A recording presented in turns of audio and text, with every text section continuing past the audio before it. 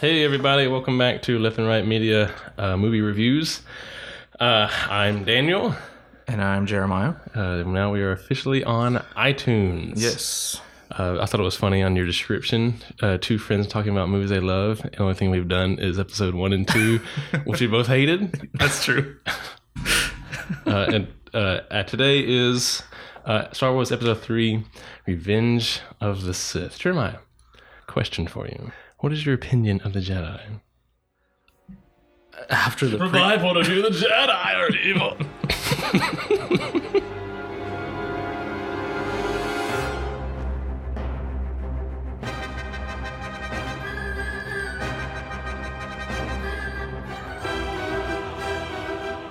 We start off with a high-octane space battle as Anakin and Obi-Wan battle their way to General Grievous's command ship to save the kidnapped Chancellor Palpatine. Yeah. So, quick note, I got to watch this movie on May the 4th.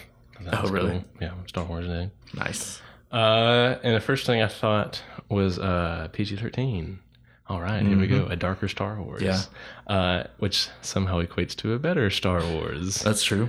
And I can say the same about Rogue One. That's one of my favorites, and it was a darker film. So maybe that's what Star Wars needs sometimes. Yeah. Going through the scroll, or the opening scroll, it says Dooku was labeled as a Sith Lord. Do you think the Jedi think Dooku is a Sith Lord behind, or that Dooku is a Sith Lord that Dooku talked about? I don't know. I wasn't sure on that one. They don't touch on it.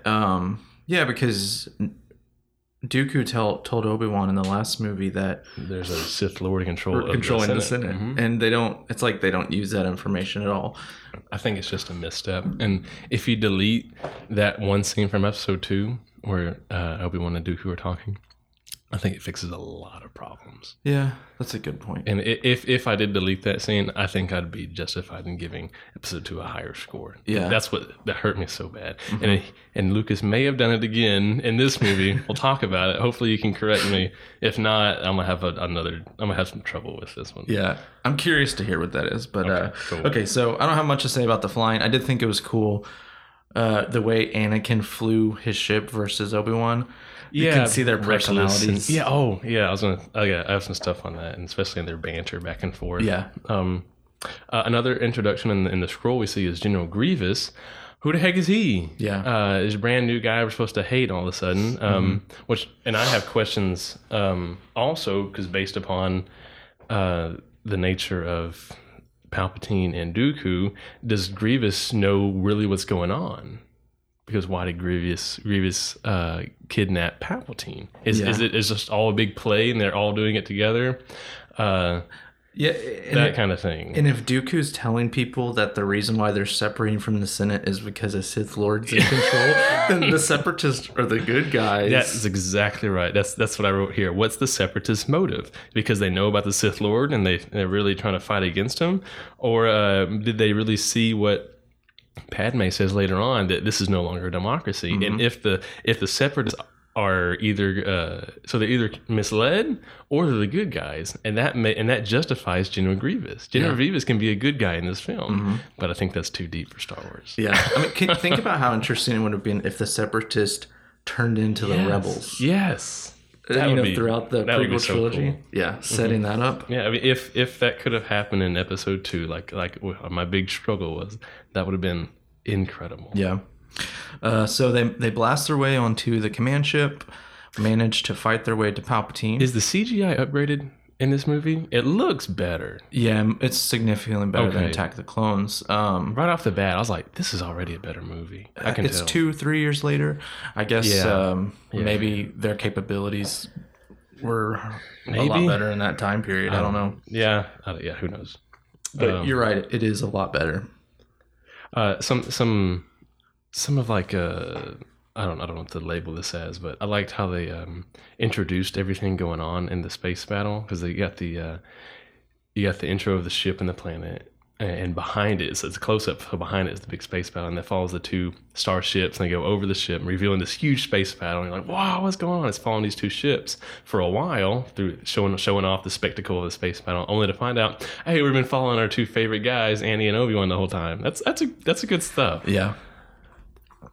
And to mention what you did about how they fly their ships and how they talk about each other, Anakin wants to go help the clone troopers. They're getting blown up. And he says, Obi-Wan says, no, they're just doing their job, so you can do yours.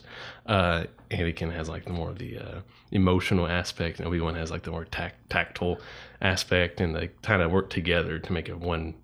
I think a leader would need both. For yeah, thing, so. Yeah, and it's interesting to see. I'll talk more on this later, but how Anakin, a lot of his motivations are to save people. Yeah, yeah, I got some of that. Oh, yeah, let me see. Some more. I got a few more things. I was just so impressed by the intro that kept writing a bunch. If every single cockpit shot like of their face, if you look through the windows, there's always something going on in the background of the ships, in the cockpit views, everything. If you take out those Jedi completely in those shots, you still have a great scene going on, a great epic battle going on. This is good stuff. This is what Star Wars needed. Like, and I label it as taking some time, maybe. Yeah. And one of the reviews I listened to was that they said that this is the story Lucas had been wanting to tell the whole time. So maybe that's where he had some passion here, and so so like you can see it. The first two are trying to get to where he is now, the story he had in his head. Yeah, that's interesting. Okay, so yeah, they get on the ship. They're going to save Palpatine. They make it to where he's being held, and it was really cool because he was like in his throne chair almost. Yes, a little callback. There's a good thing I got coming up here. I'm so impressed by the introduction here. It got so much action. Like when they come sliding into the hangar, like before the ship even stops, Obi-Wan leaps and flips through the air and knifes his saber and starts hacking down droids. And I wrote down, this is what I wanted. Action, not I hate said. Something I thought was funny is when they shoot the shields off the hangar and the door starts sliding shut, air rushes out. This is a droid ship?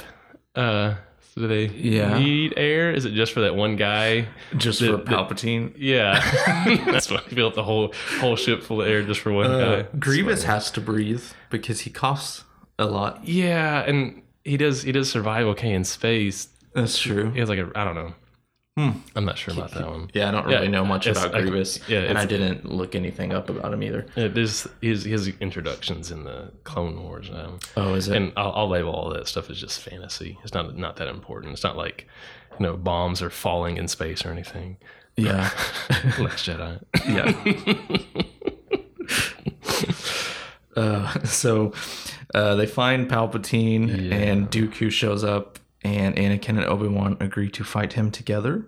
Yes, that was really cool. Yeah. I was about to say that. Obi-Wan gets knocked out, leaving Anakin to fight Dooku alone. He dispatches Dooku by cutting his hands off in the battle and decapitating him. Pressured by Palpatine to kill Dooku, Anakin feels conflicted, as this was not the Jedi way. Okay, so what you didn't like the Dooku fight in episode 2. What do you think about this? I liked the Dooku fight in episode 3. Yes. The only thing I didn't like was the flip over the ledge. Oh, Dooku. Yeah, it's the old guy doing it. Why not just make him walk down the steps? Yeah. Or just change that set to steps going straight down. Yeah. That's funny. I'm with you there. I like a lot of it. And the choreography looks really good. It does. Especially the ending part where how Anakin maneuvers his lightsaber to cut his hands off. That looks like if lightsabers were real, this is how they would really fight. Exactly. You don't have to have a heavy blow to cut a hand off. You just got to move it through a hand to cut a hand off. Yeah. That looks really good. And watching Anakin fight, it made me believe when he said his powers have doubled since they last met, because he smoked him. Like, it was quick, too. Yeah, for sure. Obi-Wan got beat again. Poor Obi-Wan. I had a few more things I wanted to mention. Like with the there's a lot of good banter with Obi-Wan and Anakin and their different natures. Example, when they're in the elevator and he gets stopped, Anakin starts cutting a hole and he goes, well, there's more than one way out of here. And Obi-Wan, we're not trying to get out, we're trying to get moving. Yeah. Always on the move. Mm-hmm. I love it. It's so refreshing. Coming from 1 was horrible, 2, which I still didn't like, and then 3 is like, oh, this kind of feels like Star Wars. Mm-hmm. And they have a lot of callbacks, like the we'll take him together this time. And then I even think it was a callback when Anakin defends R2, like, no more loose wire jokes. He's trying. Mm-hmm. He's like an affinity for droids, calling back to maybe episode 1, creating C-3PO with droid. A quick question I had. What do you think about R2 beating the super battle droids? It goes back to the stuff we saw in episode 2. I don't like it. I'm with you. I wrote down it's just like Yoda using a lightsaber. Mm-hmm. I think it's okay to have R2 beat them, but he's got to outsmart them. Like maybe drop a ship on them or something. He can still have the comedy, and like maybe like the ship falls and crushes them, and like the droid's like head is sticking out from underneath, and R2 like rolls up and like kicks him or something. He can still have the comedy without all the Swiss Army knife stuff. Yeah, and the super battle droids annoyed me too. The way they're like the way they talk. What that nothing. You know, it's just stupid. And then when they meet Grievous, the droid hands him. I wrote that down. You're welcome. Yep. It's so stupid. It's the most incompetent droid there is out of all of them, and he's sassing their General Grievous. Like just like backhand his head off. Yeah. I had another thing on he mentioned a callback to like the throne room of Palpatine. Did you play the episode 3 game?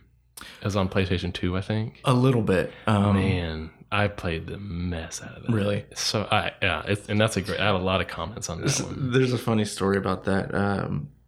I only played the last level of that game because I had went to spend the night with a friend's house that had it. And they had been trying. I came on I think we were off Monday for school. So his other friends had been there like that Saturday night, and I came on Sunday. So they'd been trying to beat that level for like 2 days. And you came and smoked it. I beat it in the first try. And I was so proud of myself. Nice, man. But I was obsessed with Star Wars games, so it was just one of those things. Gotcha. But that's all I played on that one. Okay. Yeah, I'm going to mention that a lot in this podcast. And something they did really good in the game was in that fight scene. They had a cut scene to where when Anakin and Dooku fight, there's sabers cross in front of Palpatine sitting in the chair, which is like a direct copy of Return of the Jedi when Luke and Vader's sabers cross in front of laughing the Emperor. And I always thought that was really cool. Yeah, that's awesome. It's enough to stick in my mind for how long has it been now? This came out in 2005, so about the same time. Yeah. Did you think that Dooku looked surprised? Do you think it was purposely directed for Dooku to look surprised when Palpatine gave the death order? Yeah, I think so. Okay, cool. Yeah, I think it took him off guard. Why didn't Dooku betray him in that moment? Betray Palpatine? Yeah, tell Anakin, he's the Sith Lord. That's a good question. I didn't. So even maybe think that might be a plot hole I've picked up on. But either way, I can maybe it's like a like on a Breaking Bad.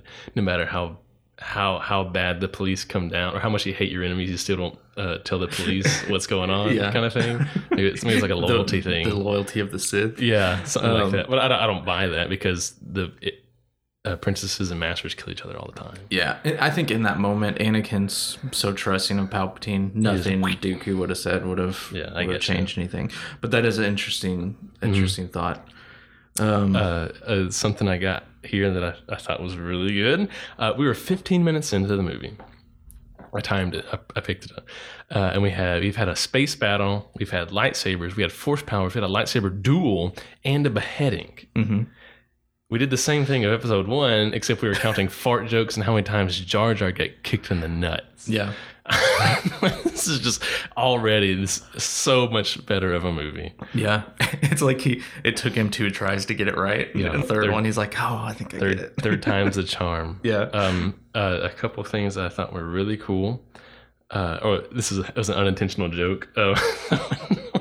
Anakin says it's not right to kill an unarmed prisoner because he cut his arms off. That's a good one. And another good callback was when Palpatine says, talking to Anakin, like you said about the Sand People, and you hear the Tusken Raider yell in the background. Mm-hmm. I thought that was really good. When you remember that? I'm not recalling that. It's right after Dooku kills. Anakin kills Dooku. Okay. Palpatine brings up. Yeah. You told me about your rage with the Sand People, and Anakin like looks away in shame, kind of, and you hear it in the background. Yeah, that's really cool. Yeah, that's a good job. Another line I liked is when Obi-Wan says that Sith Lords are our speciality. Yes, and we're getting back to the Star Wars humor kind of feel. And something I appreciate about that is Obi-Wan's the only person to kill a Sith in like 1,000 years or something. Oh yeah, that's true. Because no Siths were killed in 2, just Darth Maul in Episode 1. And they've been in hiding for who knows how long. So cool. I like that. Another good piece of humor was when Anakin says he's pushing the elevator button. He's like, "Huh, the elevator's not working," and it zooms out, and these 2 ships are just blasting the crap out of each other. Yeah, that's really good. I thought that was hilarious. And again, I wrote refreshing. Mm-hmm. Do you think it would have been better if we scrapped Grievous completely and extended Dooku? Don't kill him in the beginning, but kill him at the midpoint of the film. Because you already have everything that Attack of the Clones set up with Dooku, you could continue on instead of killing him immediately and then bringing a new character that you don't really care about. I am definitely on board with that idea because again, who is Grievous? He's a throwaway character, and what I had written before you mentioned that was there's a new villain every single movie. Darth Maul, Lord Dooku, and then the new guy is Grievous. Yeah. And like we talked about in episode 1, why not just keep Darth Maul throughout the entire series? So keeping Dooku is fine by me for sure. I wrote a note here that from all we've liked so far, if all 3 prequels had been like this, I would say they're different than the original trilogies, but they're still good.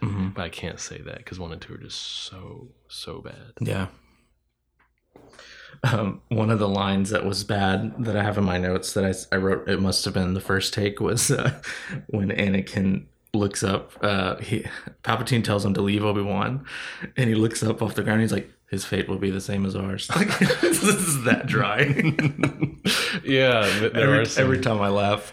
There do seem to be a lot of wooden dialogue. Yeah. So they're trying to escape the ship. They're captured by Grievous. Yeah, Rey should. Yeah, they're taken to the bridge. They fight off his droids. Grievous decides to abandon ship. That was another good part in the game. Fighting those staff droids, they were really difficult. Really? But you had so many moves at your disposal. You could get into this perfect groove sometimes, and man, you felt like just a boss. And really? You could slice through anything. I remember one, there was a made up character on Mustafar. It's like this big brute guy who could like pick you up and smash you. Well, I had 2 of them coming at me one time when I was playing as Anakin. And he had this specific move where you could do like a backhanded slash, and it was like 1 out of a million chance. I caught them both right in the throat, and they both just fell over dead. Oh, that's awesome. Yeah, and those guys were supposed to be really tough, and I just like paused the game, like, wow, that was amazing. I wish I would have played that one. I think they sell it on the PlayStation Store. Do they? Mm-hmm. Didn't it have a verse mode where you could, it was like an arcade? Yeah. So you would flip flop between Anakin and Obi-Wan throughout the missions, and then the last mission you could replay as Anakin and beat Obi-Wan. A different ending. That's cool. And then versus, you could play all kinds of Jedi, from like Mace Windu to some of the lesser known ones. Didn't they have old Ben Kenobi? You could unlock old Ben Kenobi. That's what I remember playing. Your special move was you could put the lightsaber up by your face, and you could disappear when they killed you. Awesome. Yeah, it was really cool, man. That is cool. Okay, so Grievous escapes, I think he said. Yeah, Grievous escapes. He takes all the escape pods with him. And then the ship, being super damaged, starts to fall into orbit, I guess, and crash to the planet. Yeah. Another good piece of humor there is the ship breaks in half. Oh, we lost something. Yeah. it's like it's comedic, but it doesn't detract from like the drama. Yeah, that's perfect. That's Star Wars humor. That's wonderful. You're right. So Anakin, being the great pilot that he is, lands half the ship. Nice. Something I wrote in my notes was that the air traffic controllers are dead. I thought the exact same thing, and I almost wrote it down. I was like, "Oh man, it's such a boring job. I don't do anything. Nothing ever happens here." Funny. I liked it after that. Obi-Wan and Anakin have a little talk as he's telling him to go and receive his glory, and it just, you feel their bond in this movie a lot more than you did the last one. I wrote down I buy their friendship, and I said the same thing about Anakin and Padme too. I mean, there's still some issues, but I buy it more. There's something there. This movie, it does a way better job of solidifying those bonds, you know. And if he hadn't done this in the very beginning of the movie, after Attack of the Clones, like, I wouldn't have cared when they fought each other. Yeah. But at least this made me care and feel the emotion. Yeah, and I'll comment again on the Clone Wars series. You get more of that, more of both of those. Really, Anakin Padme and Anakin Obi-Wan. So it helps out a lot. Have you continued watching those? No. Oh man. One day, but its first season is difficult, I think. Yeah, I want to watch it from beginning to end, and the first season is where I'm at, and it's really rough. It gets, if you can make it, man. There's some arcs in there to just really good. Jeez, those are good. Yeah. Okay, so Anakin meets with Padme. He's happy to find out that she's pregnant. You can tell he's scared to death. Though. Yeah. Shortly after, he begins to have premonitions that Padme will die in childbirth. Yes. I got some good stuff there. Yeah, me too. Something right before that is there's a new planet, and something I noticed was there's no planet titles compared to the new Star Warses. Star Wars. You're right. And I think that's like Disney marvelizing the universe, and I don't like it. I think having the planet name come up makes you lose immersion, and it feels like you're not demanding as much from the audience. I don't know. Maybe I'm just stuck in my ways or something. A purist. Yeah. But to be honest with you, I'm with you, because whenever... are there planet titles in The Last Jedi, the most recent one? Or was it just in Rogue One? I know that it was in Rogue One. Whenever I saw it, it really was jarring for me. It took me away, like a step back. Man, I can't remember if it's in Last Jedi or not. Oh well. So you mentioned the dreams. Did you have? I got a bunch of stuff. Yeah. Okay. So the first thing Anakin does as a Jedi is goes to speak with the Council, or to Yoda. Oh yeah. About the dreams. And Yoda has no compassion, just spouts the code, you know. Yeah, that's the Jedi let go way. of everything you fear to lose, basically. Yeah, and that's good stuff, and that's what makes a Jedi, because Yoda calls it in Episode 1. I sense much fear in you. Fear leads to anger. Anger leads to hate. Hate leads to suffering. And the fear is the path to the dark side. And he calls it right there. So how the Jedi battle that is they let go of everything that you're afraid to lose, and so you're never tempted by the dark side. That's interesting. And now, but what do you become? You know? Right? Yeah, exactly. I think I have some more in that particular idea later. Something I had a question about was. Does Anakin do the same thing that he does, or the same outcome, if he never has the dream? Yeah, I have some stuff about that later. Okay. About is it a self-fulfilling prophecy? That's exactly what I wrote. Because it certainly seems like it, but I have some. I wonder if Palpatine has anything to do with that. Oh, like he's implanting the. Yeah, in my notes that came when he starts talking about Darth Plagueis the Wise. Yeah. But we can talk about it now, right? If you want to. Okay, yeah, for sure. Yeah, I thought about that if it was Palpatine playing with him. I don't think so, because the prophecy of the Chosen One was written long before Palpatine, and so I took it as the Force being the Force, because then because he also has dreams about his mother back in episode 2, which we would also have to attribute to Palpatine maybe. So I don't lean towards that. I think it's more of a self-fulfilling thing that if there's no dream, then there's no fear, and if there's no fear, there's no dark side. If there's no dark side, Padme wouldn't die. And so, like, the dream itself that warned him about the death created the death. It's like but I have to give Lucas credit for Anakin to be like super concerned and believe it, because in the last one, his mom died when he had the dreams. Yeah. So it gives credence to them. Yeah, for sure. But I see what you're saying. I'm just saying, like, I'm not commenting on like. I'm saying this is really interesting. Yeah. Do you remember?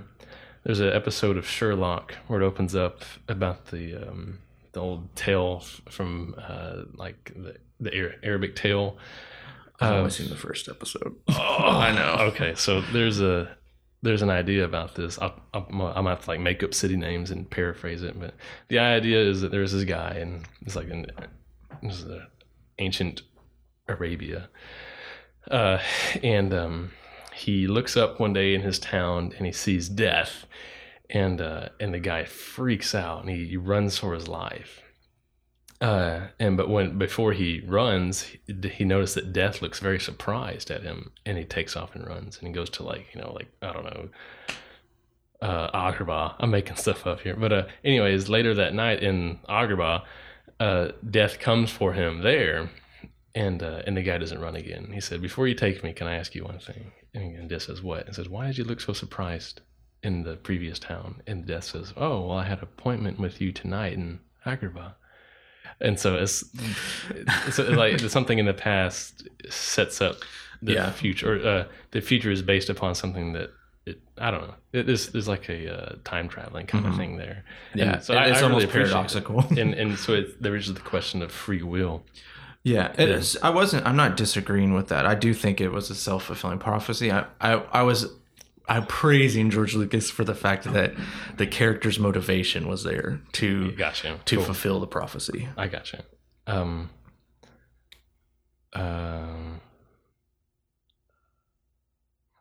Yeah, I guess the only way he wouldn't have free will there is if he chose to let Padme die.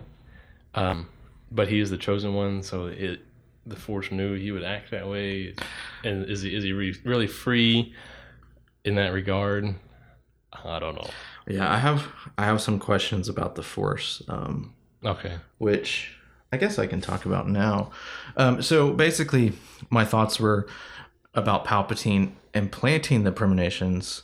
Okay. And then in my notes is it a self-fulfilling prophecy? My main question is, where does Palpatine find out that Anakin is having the dreams? I don't get where he gets his knowledge from. If it's from the Force, then does that make the Force doesn't pick sides? And if that's the case, I don't understand what bringing balance to the Force is. You know what I mean? Yeah, it's I get confusing. You. I have questions about that as well, because I mean, as humans, we usually see the Jedi as good and the Sith as evil. And to say there's a balance in the Force, that means we need both good and evil. Well, typically and morally, we'd say no, we don't need any evil. Evil is evil. We get rid of it. So the Jedi should win. But there's like a yin yang kind of thing in the Star Wars universe, that it's good to have the good and the evil. But like the Sith, it's more about like desire. You know, we see the dichotomy with the Jedi saying let go of everything, but the Sith, they take everything. So it's more about like emotion and not good acts and evil acts. So I don't know. I'm not sure. There's like, I'm sure there's a book out there, The Philosophy of Star Wars. Yeah, that'd be an interesting read. So back to the story. Palpatine meets with Anakin and ask him to be his eyes and ears for the Jedi Council. This would promote Anakin to being a member of the Jedi Council. But they deny him the rank of master. But yeah, so the council, frustrated with Palpatine, allows Anakin to be on the council, but not the rank of master. Thus, Anakin feels betrayed, and then double betrayal with asking him to spy on him. Yeah, so then they have his Obi-Wan, the person he's closest to in the Jedi, to ask him to betray the law, code of the Jedi. Yeah. To spy on Palpatine. And that friendship he has with Palpatine, which is interesting because they end up being right. They're right, but they fail Anakin almost every turn of the movie. Anakin, when he has a premonition, goes to Yoda. Yoda has no compassion, tells him to let go. Yeah. That's the Jedi code. But then break the code. Yeah. A day later, they break the code to tell him to spy on someone. Yeah, I get you. I certainly agree with it. The council did Anakin wrong. Something I have later is that I don't buy the turn that Anakin has based upon what has happened and what the Jedi did and who the Sith are. Well, we can talk about that once we get to the I have some comments about that as well. Gotcha. So a little bit later, Anakin meets with Palpatine at the space opera. Palpatine plants a seed of doubt in the Jedi by telling Anakin he knows the Council are spying on him and he believes they are trying to take over. Yeah, that was a good writing. Because I mentioned this in a previous podcast that I don't appreciate when they just chop plot points up to someone being a genius or crazy. This part is written well. He calls it before it happens, and then it does happen. Yeah. So it's better writing in that regard. In this movie, out of all of them, you see Palpatine pulling the strings the most, and it orchestrates it so well. Like, you understand how he's gotten as far as he has. Yeah, I got you. Another thing I had about like this, how the Sith aren't, quote, evil as we understand it, maybe. Is that Anakin is driven to the dark side by love for Padme and his future child. So I don't know. That's interesting. Yeah, I almost look at it more as the Jedi need a reform.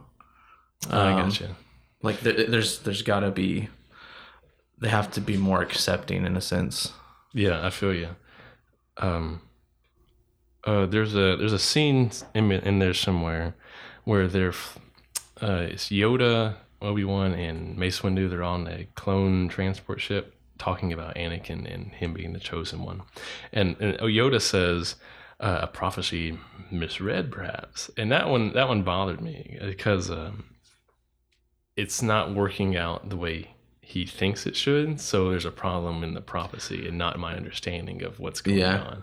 And I equated that to how some people lose their faith in God, that things aren't working out exactly as they understand or want it to work out, or maybe they understand that things should work out, and so they either reject God or they end up with some perversion of the Bible, trying to add to it or change the understanding of it to fit what they believe or want or whatever. Yeah, that's a good point. Okay, so we're still at the space opera. Palpatine talks to Anakin about the tragedy of Darth Plagueis the Wise. Again, it's just him planting the seeds, about the power to save people from death. Yeah. And we cut to Obi-Wan, who is traveling to Utapau to take on Grievous. They send him with a troop of clones. And then we're kind of cutting back and forth between scenes of Anakin struggling, doubting the Jedi, and being seduced by the power to save Padme. A question I have is, if killing Grievous is supposed to end the war, why did they send one Jedi and a troop of clones. Why didn't they send more people to everybody to wipe it out? You know? Yeah, I guess. Yeah. I don't know, because it's more dramatic. I guess so. It just from a tactical perspective, it looked weird. Yeah, I agree. Okay, so Anakin meets with Palpatine to inform him Obi-Wan Kenobi has found Grievous. Palpatine tells Anakin that he can train him to know the power to save Padme, revealing himself as Sidious. Yeah. Anakin turns Sidious in, and Mace Windu gets a team together to take Sidious down. Anakin wants to go, but is told no because he is too close to Palpatine. Yeah. I thought that was a great dialogue and great scene of Palpatine revealing himself. Because Anakin he's in too deep right now. He knows too much. Palpatine's got his roots into him. Yeah. And also Sidious now. He uses a lot of truth to sway him because there is more to the understanding of the Force than only with the Jedi. It's like he says one must study all aspects when in leadership. I think he's talking about. And I really agree with him. Did you play Star Wars: Knights of the Old Republic? I did not. Okay, that was another great one. Yeah, probably one of the greatest RPGs ever made. There's a character you meet. His name is Joe Lee. He's like a gray Jedi. I don't remember exactly what he's called, but he's like perfectly balanced. And as like a 14-year-old kid playing that game, I was very much Jedi minded. Yeah. And meeting this Joe Lee character, he just was blowing my mind with philosophy and needing balance in the Force and why how the Jedi can be just as bad as the Sith sometimes. It was really interesting. That sounds good. Anytime I come across that idea, I always think back to that character, Joe Lee. Yeah, that's the kind of stuff I wanted to see in the new trilogy, was the gray Jedi and the more of the balance of the Force. Yeah. A line that Palpatine said to Anakin about, it was something about the Sith rule with power and all that. Anakin told Palpatine the Sith rule with power and fear or something along those lines, and he says, and the Jedi don't. And I think that was pointed at Anakin being a Jedi, so like having those feelings. I can't remember verbatim what the quote was. So we know that is it around this time that Obi-Wan's fighting Grievous, right? Yeah. So we cut to Obi-Wan, who defeats Grievous. And that's all I wrote. I didn't really care for those scenes, so I didn't spend a whole lot of time writing every detail. I thought it was fun having Grievous using 4 lightsabers. It looked really cool, and the spinning and the slashing up the floor. And I thought it was almost 80s action movie like when General Grievous gets a gory death followed by a catchphrase, so uncivilized. Yeah, it felt like an 80s movie. I wrote in my notes that Obi-Wan and ledges seem to mix pretty well, because he uses a ledge to kill Darth Maul, and uses a ledge to kill Grievous. Yeah, in fact, he's on top of a ledge. Every defeat with Obi-Wan is a tactical defeat. He uses his mind, not his strength or power. Oh, I got you. Even at the end, So you have anything else to say about the Grievous stuff? Nope. We're getting close to the turn to the dark side. Yes. Yeah, we cut back to Palpatine's quarters, where he's confronted by the Jedi. A fight ensues, and Sidious kills all the Jedi but Mace Windu, who overpowers him. Palpatine cowers in fear, and as Anakin barges in, he's unable to let Sidious die and lose the power to save Padme, so he cuts Mace Windu's hand off, and Palpatine uses Sith lightning to send Mace Windu out the window. Yeah. Something that makes me laugh is how Palpatine is cowering in fear and acting like he's lost. And as soon as Anakin cuts Mace Windu's hand off, he's electrocuting him, screaming unlimited power, unlimited power. How did Anakin not see through like an obvious lie like that? Like that's a clear betrayal right there. There's a lot of stuff that's something's missing in that scene, and I wrote something up with melted Palpatine scene. First off, it's like it's gross to look at.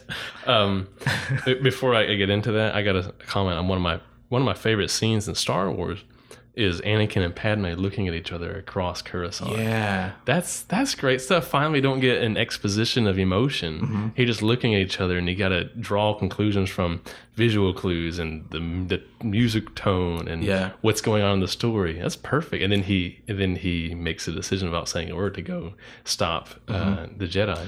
Yeah. Though I do think there was a missed opportunity in leaving the audience hanging because it shows Anakin going to the Palpatine's office. I think it would have been better if you kind of leave the audience hanging. What's he going to do? And then he just shows up at the end, like, oh, he did come in. Yeah, that'd be cool. Though we know that he is turning to the dark side eventually, how he does it, I think he still could have drawn upon that dramatic effect. Yeah. And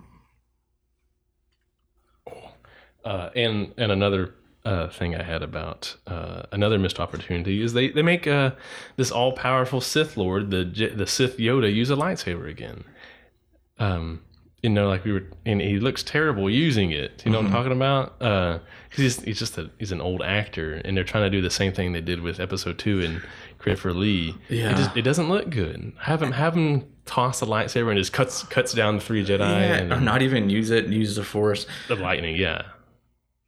I didn't like the way he acted that scene out too as the Sith. It just felt super over the top to me. Okay.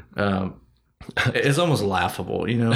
I wrote if you thought Yoda using his lightsaber was ridiculous, just wait till you see this pudgy old white guy do it. Yeah. That fight was one of the most disappointing in the movie. You have 4 members of the Jedi Council going against Council Masters. Yeah, and they just get smoked in like a second. And they almost stand there. Yeah, and let him slowly put the lightsaber through him. No! Yeah, so I don't buy Anakin's turn. It seems abrupt, his turn to the dark side there. And I think in that moment, that was his last chance to save Padme in his mind, and so it was like his hand was forced. Yeah, I can buy Anakin turning to the dark side for trying to save Padme. That's awesome to me. It is something feels up with it. Like they took all this time to set up the idea that Anakin doesn't view Palpatine as a bad guy. And with what he does and how he acts and in the way that Anakin pledges himself to him, it makes it seem like Anakin knows this guy is evil, but I'm going to serve him anyway. Yeah. And so it kind of defeats everything was set up with all the deception. Because I don't buy that Anakin believes that the Jedi are evil. That view. I'm way on board with him being evil for the sake of Padme. But it feels like that's subverted every time they try to say that he's been deceived. Because if he's deceived, then he's not such a bad guy. If he's doing this because it's evil, he is a bad guy, but he's doing it for love. It seems like a better story. Something, I don't know if it's true, but something I heard in one of the reviews I was listening to was that George Lucas originally intended for him to have a falling out with the council, and so that's why you're getting those story beats, and then changed it to Padme. Okay. So I think that's where that confusion might be coming from. I need something to tell me that he believes the Jedi are evil. Yeah, because in my headcanon, it's that that's a coping mechanism. He's lying to himself. And I mentioned that too. If that's the case, it kind of seems like that makes him a weaker character, I think. So Yeah, maybe it's just an editing issue and changing of story. Something. So, whenever he pledges his allegiance, Sidious now tells him, "Together we can find the way to save Padme." Yeah, he doesn't even know. Yeah. What the heck? That's why I joined you. When he tells him the story of Plagueis, he said, "And he taught me everything he knew." How to save people from dying. So I'm surprised Anakin just didn't kill him right there. Yeah, it's to lie to me. That's the second obvious lie. Yeah, I get you. That's unfortunate in the writing. Yeah. That change. I don't know. Something. I'd be interested to see how somebody else would have written that. Maybe I can find some YouTube videos or something. Yeah. How would you write Anakin changing to the dark side? I think if he mixed both of them a little better, it works. I think we need a little more of the distrust in the council and that type of thing. Yeah, because that's a point I remember I was going to bring up, was that once Palpatine reveals himself as the Sith Lord, then that should gain trust in the council. Like, oh man, the council, they've been jerks to me, but they've been put in a really tough position, and holy crap, they're right. This guy is evil. I need to trust them and get on board with the Jedi. That would have been my response, and that part doesn't seem addressed in the film. Yeah, so, yeah. There's a lot of failures there in the turn to the dark side. There's some failures in the story. So I think maybe we just have to accept it. Something I noticed was that when Mace Windu is talking to Anakin with the saber to Palpatine, his line was that he was too dangerous to live. Kept alive, yeah. To be kept alive. And not saying I want power in the Senate. That's exactly what Palpatine said to Anakin when he was supposed to kill Dooku. That he'd be too dangerous to be left alive. And then Anakin cuts his head off, I think it's kind of like a parallel to the problem Anakin is, I guess Anakin's mindset in those two scenarios.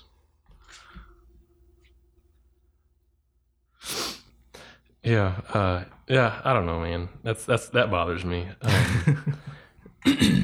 Because even in when Mace Windu is about to kill Palpatine, Anakin switches his argument. He's saying, he needs to stand trial. He needs to. You can't kill a prisoner. This kind of idea, and then he switches to, no, I need him. Well, then that's the choice you're making. Either stand for democracy, or you stand for your love. And I don't know. It doesn't mix well together. I don't know. It doesn't work, I think. Yeah. And if that's true about him writing two different ways, or planning on it one way when he wrote it and then changing it midway, that might make more sense. Explain the issues. So I think we're done with hashing that out. We're not going to get an answer. No. So something I'll move on to is, how do you think Sith Lords are named? How do they get their name? Because it kind of seems on a whim, doesn't it? Yeah. It's like, for now you'll be known as Darth Vader. And in Anakin's head, he's like, please don't be Doo-Doo. Please don't be Doo-Doo.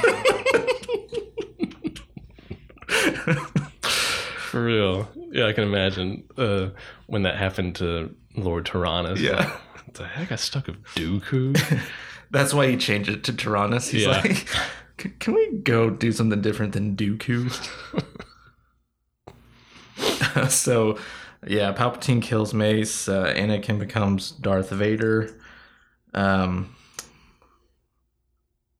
sends Darth Vader to the Jedi Temple to wipe out the remaining younglings and Padawans. I don't know if there was any Jedi in the temple or not. I don't think there was so. something there, right? I think it shows him in that security tape. It shows him fighting other Jedi, and not necessarily. I assumed those were Padawans. Oh, really? Okay. Yeah, they looked small. Okay, maybe. Yeah. But I'm not sure. So yeah, and then Sidious executes Order 66.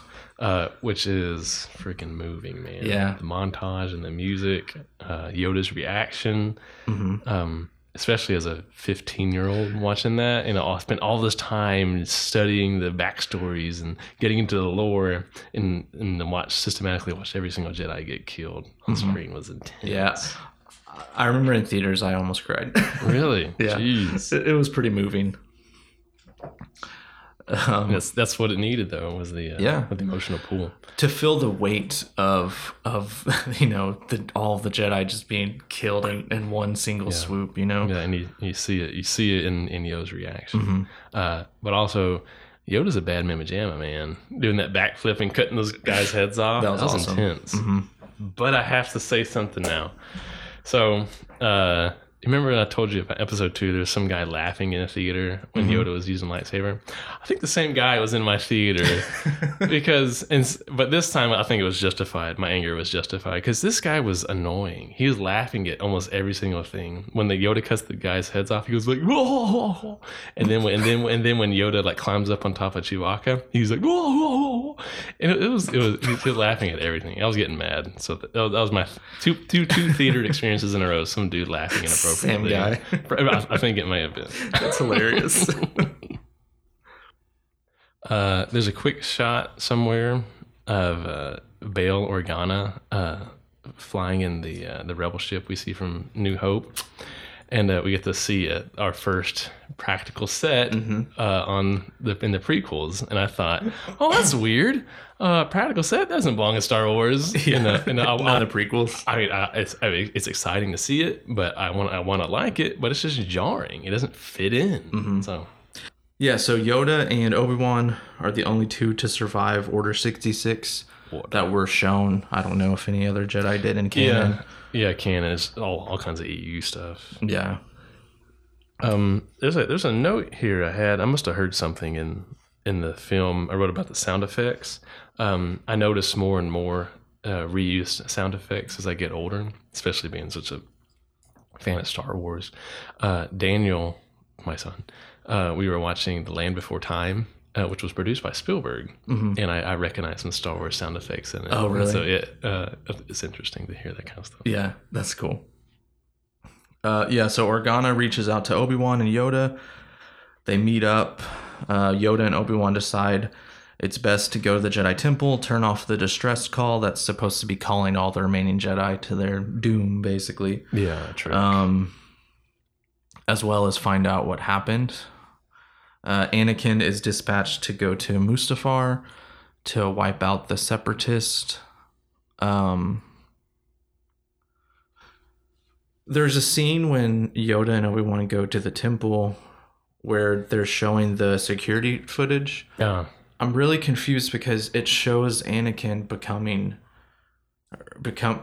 allegiance to Sidious. But that happened at Palpatine's chambers. So I thought the same thing. I believe that's a different shot. Because if I remember correctly, Palpatine says, "Very good, Darth Vader." And it's like it'd be like so you get the change to the dark side. He's kneeling before Palpatine, and then he goes and does the thing and reports back to his boss. That's what I took it as, like a scene we didn't see of Anakin reporting back to the Emperor.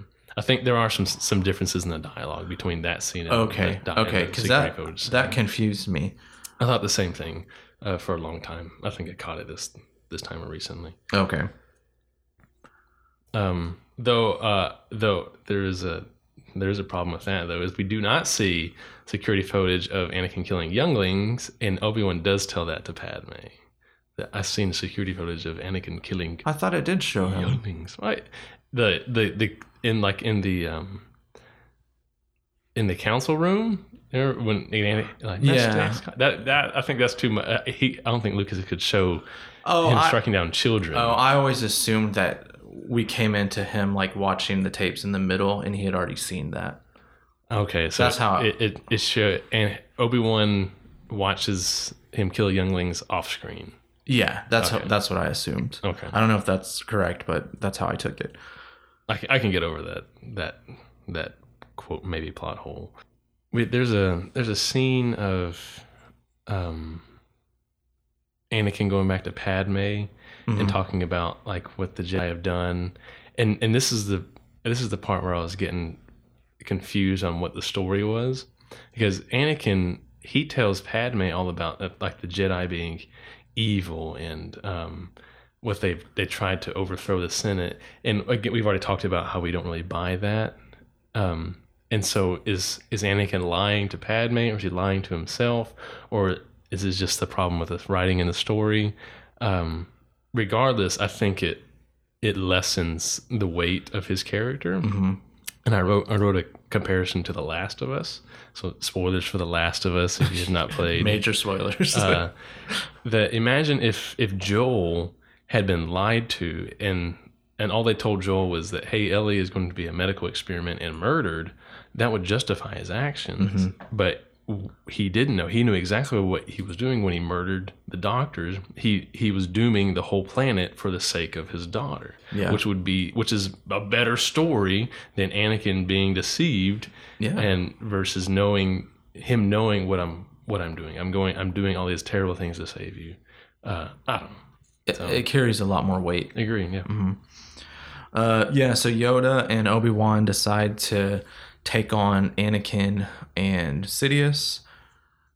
Obi-Wan tells Yoda he doesn't want to kill Anakin. Like a brother to me.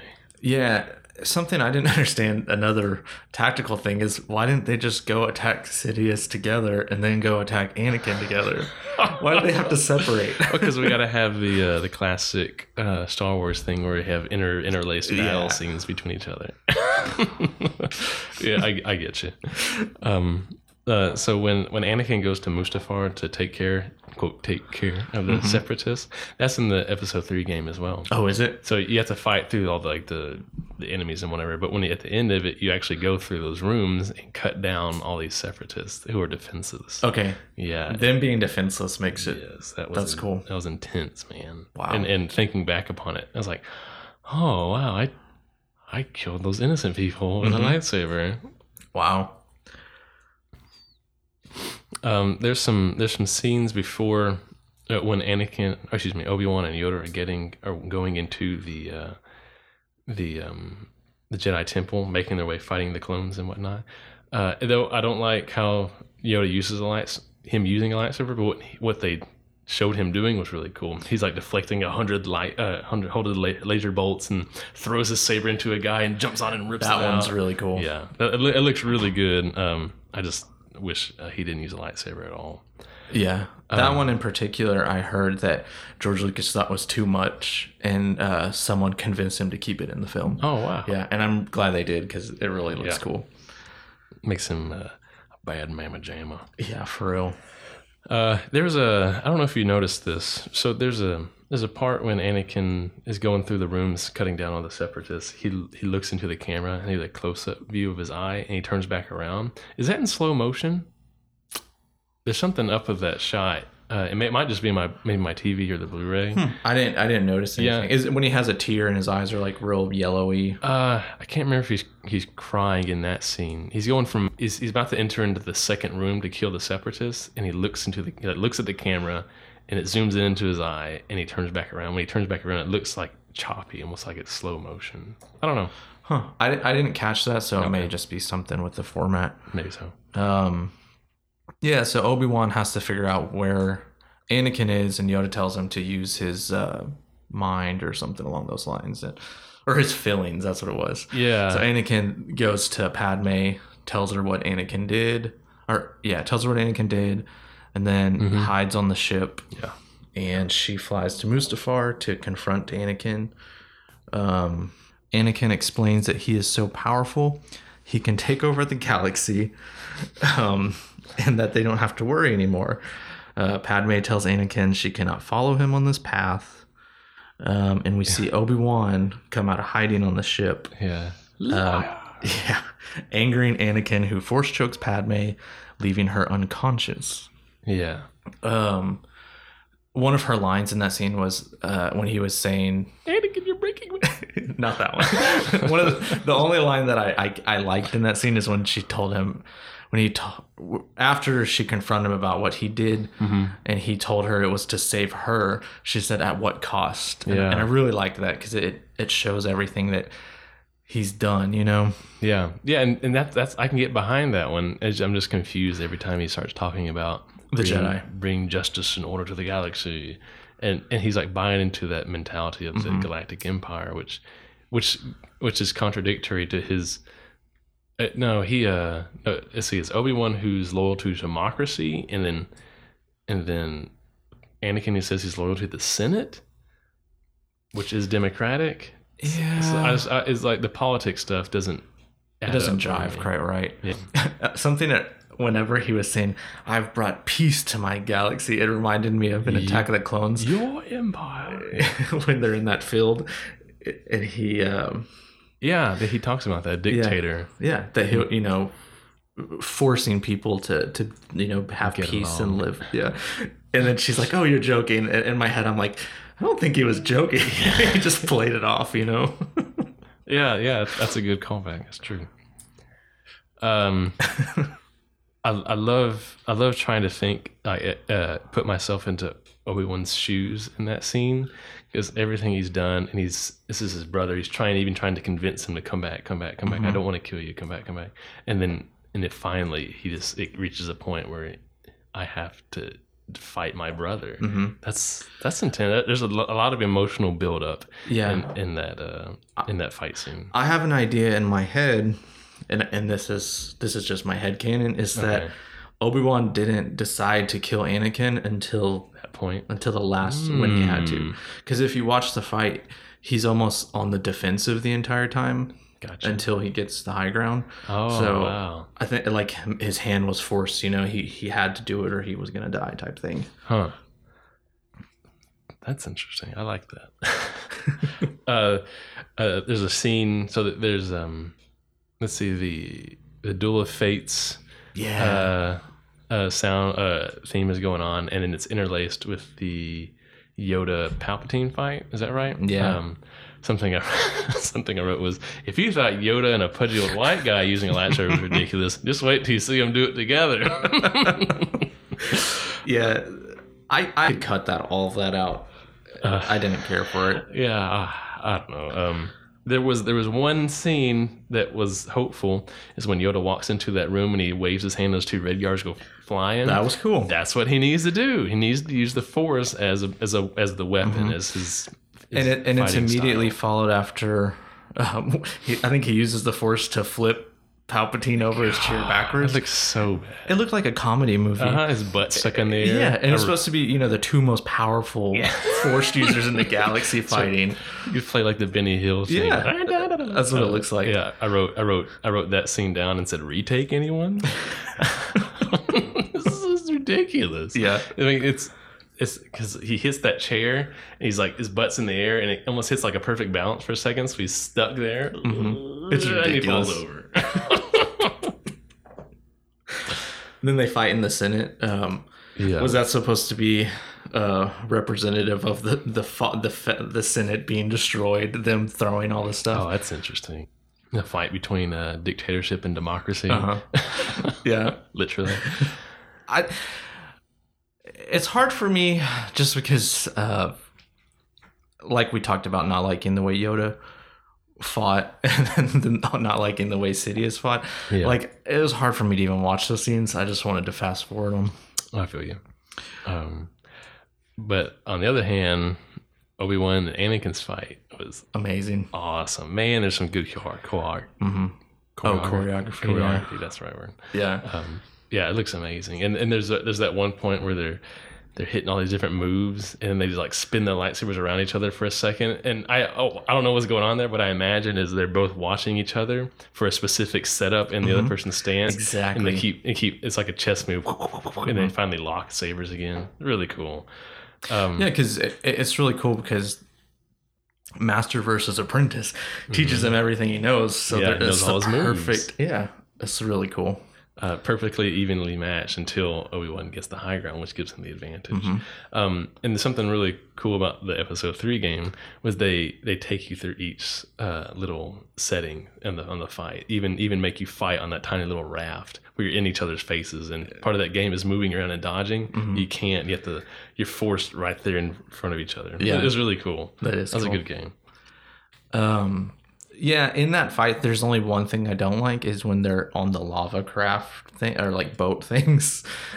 Anakin's standing on the droid floating in the lava. Oh, yeah. And he's on the little like platform. That I didn't like that. Just the way it looked more than anything. I got you. I think the CGI just didn't quite hold up. I've heard some complaints about the way that it looks specifically. Yeah, but other than that, the fight is so good, and there's so much passion in it that I can overlook that so easily. Agreed. I had callbacks to the Return of the Jedi final fight, like in the emotional aspect, not the fighting style. That's something interesting we can talk about in the original trilogy is how the fighting styles changed. It's just movie stuff. It was made in the 80s or 70s. Yeah. They were limited by the technology back then. Yeah. Okay, yeah, so Obi-Wan gets the high ground and defeats Anakin, cutting off his legs and arm. You underestimate my power. That line's followed by some of the greatest lines in the prequels, though, with Obi-Wan. Every time I hear that, it just pulls my heartstrings. I loved you, Anakin. Yeah, man. I hate you. Yeah. Intense, man. Yeah.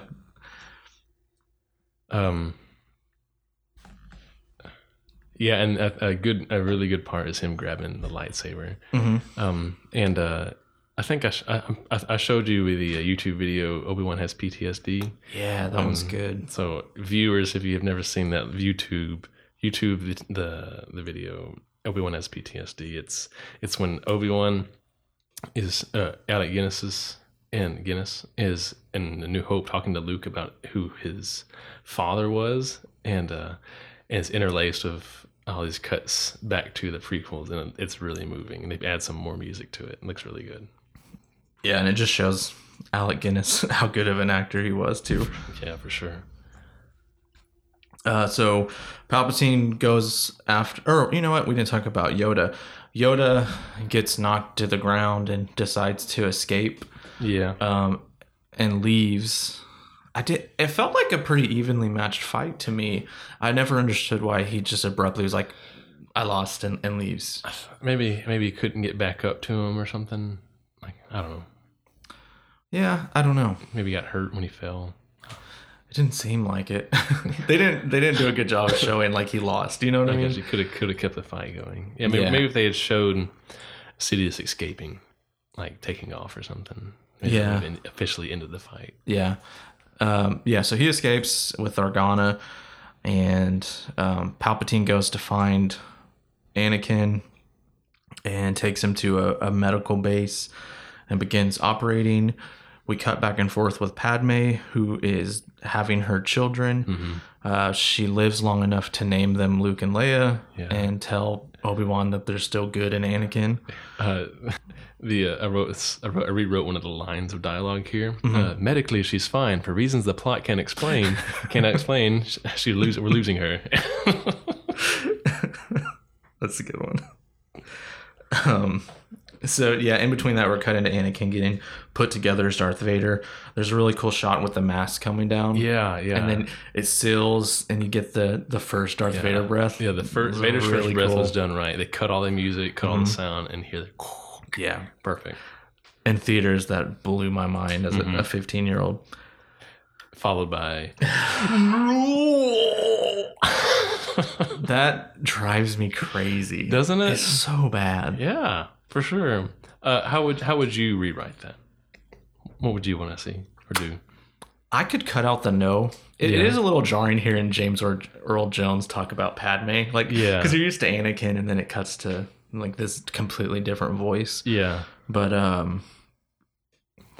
I don't mind the way he moved as much, because he's getting used to his new limbs. He's awkward. And I like the way he uses the Force to like crush everything around him.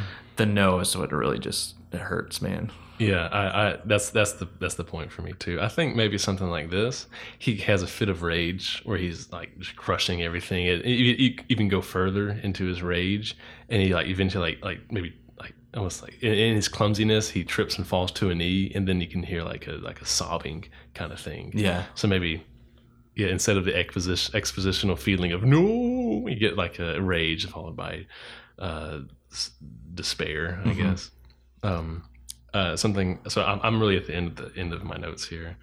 Luke and Leia's theme is nice when you get to hear those again. And one of my last things here is I want to like this movie more than I do. Yeah. A lot of the success of the movie in my mind comes from watching it in theaters as a child and just loving every bit of it. Yeah. I still go back to that whenever I watch it now, and I do catch a lot more things now that are way worse, But the nostalgia plays a big factor. That's true. So back to the plot. Darth Vader screams no. Obi-Wan, Yoda, and Organa discuss what to do with the children. Organa takes Leia. Kenobi takes Luke to Tatooine to watch over him. Yoda goes to Dagobah in exile. We don't see that. He just says he's going to exile. And before he leaves, he tells Obi-Wan that he's been communicating with Qui-Gon, and they've basically found a way to talk through the netherworld of the Force or something. Yeah, Force Ghost. That was kind of cool. We cut to Padme's funeral and then to Vader staring off at the construction of the Death Star. See a young General Tarkin. Yeah, that was weird, but it's interesting. Leia, we see Alderaan for the first time. Yeah. Cut to Tatooine. Not in little pieces. Yeah. We cut to Tatooine with Obi-Wan giving Luke to Beru, ending the film with the classic double sunsets. Yeah. We had a question about when is the Han Solo movie going to take place? So I need to check this out, but there's an Easter egg somewhere of the Millennium Falcon in this movie, and so if we look from the previews of the movie, it looks like the Millennium Falcon looks differently. So if the Millennium Falcon looks like the way we know it in Episode 3, then that means that Han Solo must take place before Episode 3. Man, that's confusing because Chewbacca is in Episode 3, not with Han Solo. Yeah, it's a bit of a mess, maybe. Yeah. Okay, so I have a few more things. Why did they mind wipe C-3PO? Do you have any other than house cleaning? Yeah, other than continuity, you think it was just a agreed? Okay, for sure. Do you think Palpatine killed Padme?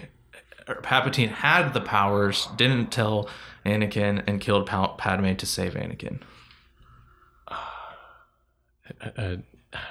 To save Anakin? Yeah. Imagine Anakin when he's getting his suit on is dying, and Sidious uses the power of saving someone's life by taking hers. Oh, it's like transferring. It's a theory that's been going around for a while. That's interesting. If I did agree with that, I could never say anything more than headcanon, and I don't gather any of that from the movie. The only thing is the way the shots are composed, cutting back and forth. But I don't think there's enough to it in the movie to really fall into that. It's enough to believe what you want to, but is that what Lucas intended? No, I think that's kind of like when remember I've talked to you about when I watched The Shining and Stanley Kubrick's horror film, and then watched Room 237. People's interpretation of it was ridiculous. People see what they want to, and it doesn't matter. It could be a complete accident, and they build a thesis off of it. So interesting. I don't think I'm down for that. One question I had is that Palpatine didn't necessarily, Sidious did not necessarily lie to Vader about him killing Padme. No, he kind of like spun it like he did it, acted like he killed her when he force choked her, but she in fact died because of his actions. She lost the will to live because he did these things. Yeah, that's a good point. So it's kind of true. Just the details are not right. How did he know she was dead? This is what I want to know. Yes, who freaking knows? The only other note I had was that the prequels is all of it is a tragedy. Yeah, and this is the first time in 3 movies it's almost felt like a tragedy. Tragedy of Anakin Skywalker. Yeah, that's about all I have. It being a better movie than the other 2, it's a lot harder to like. I have less to say about the good scenes, Yeah. other than it was really good. Yeah, it is hard to say something like that. Yeah. What's our rating for this one? You thought about that? Yeah, I did think about that. Okay. So I have mine too. So maybe you can. I want to give it a passing grade, a 60, a D, okay, a 6.0. But I'm really struggling, as you know, with continuity and that kind of thing. I'm really struggling with the reason Anakin turned to the dark side and that whole talk we had. Is it because he wants to save Padme, or is it because he's deceived and now believes in the ways the dark side does things, and the Galactic Empire needs to be in the place? So that makes me want to knock it down to a 5.5. Yeah. What do you think? I'll hear this. I'll listen to your rating. I was thinking 6.5. Really? Okay. Yeah. It's hard to say. Well, you said yours was a 5.5? I want to give it a 5.5, okay, but I think I might give it a 6 because it's the first passable Star Wars prequel. Yeah. And I liked that. I'm just... The good definitely outweighs the bad. Yeah. More so than the other 2, that's for sure. Yeah, for sure. I do struggle a little bit with his turn. Okay. But in my head canon, I can buy it. I think I can buy it a little more than you can, saying that there's 2 reasons for him to stop, or for him to turn. And the main one was that his hand was forced and he wanted to save Padme. Yeah. And I think, like I said, he's kind of lying to himself as a coping mechanism. I get you. I can buy that as an idea. It still bothers me that it was not presented well in the film. So I think I'm gonna stick with a 6.0. Okay, I'm good with that. So we have a 6 for Revenge of the Sith. I forgot what Attack of the Clones was. Was it 4.5? 4.5, because we this is the second time we've averaged the 2. Okay, 4.5. And we both said 4. Okay. It goes up from here, and then it's going to go down in the new trilogy, I think. That's funny. So are we going to do Rogue One next, chronologically? Yeah, I think that'd probably make more sense. Okay, and we can just add Han Solo in whenever it comes later down the road. Yeah. Okay. When's it come out? Memorial Day, I think. So the end of this month. Wow. Yeah. Okay, cool. Yeah, we'll see y'all when we do Rogue One. Unless you have anything else. Nope. Thanks, everybody. Fare thee well, and may the force be with you always. Bye.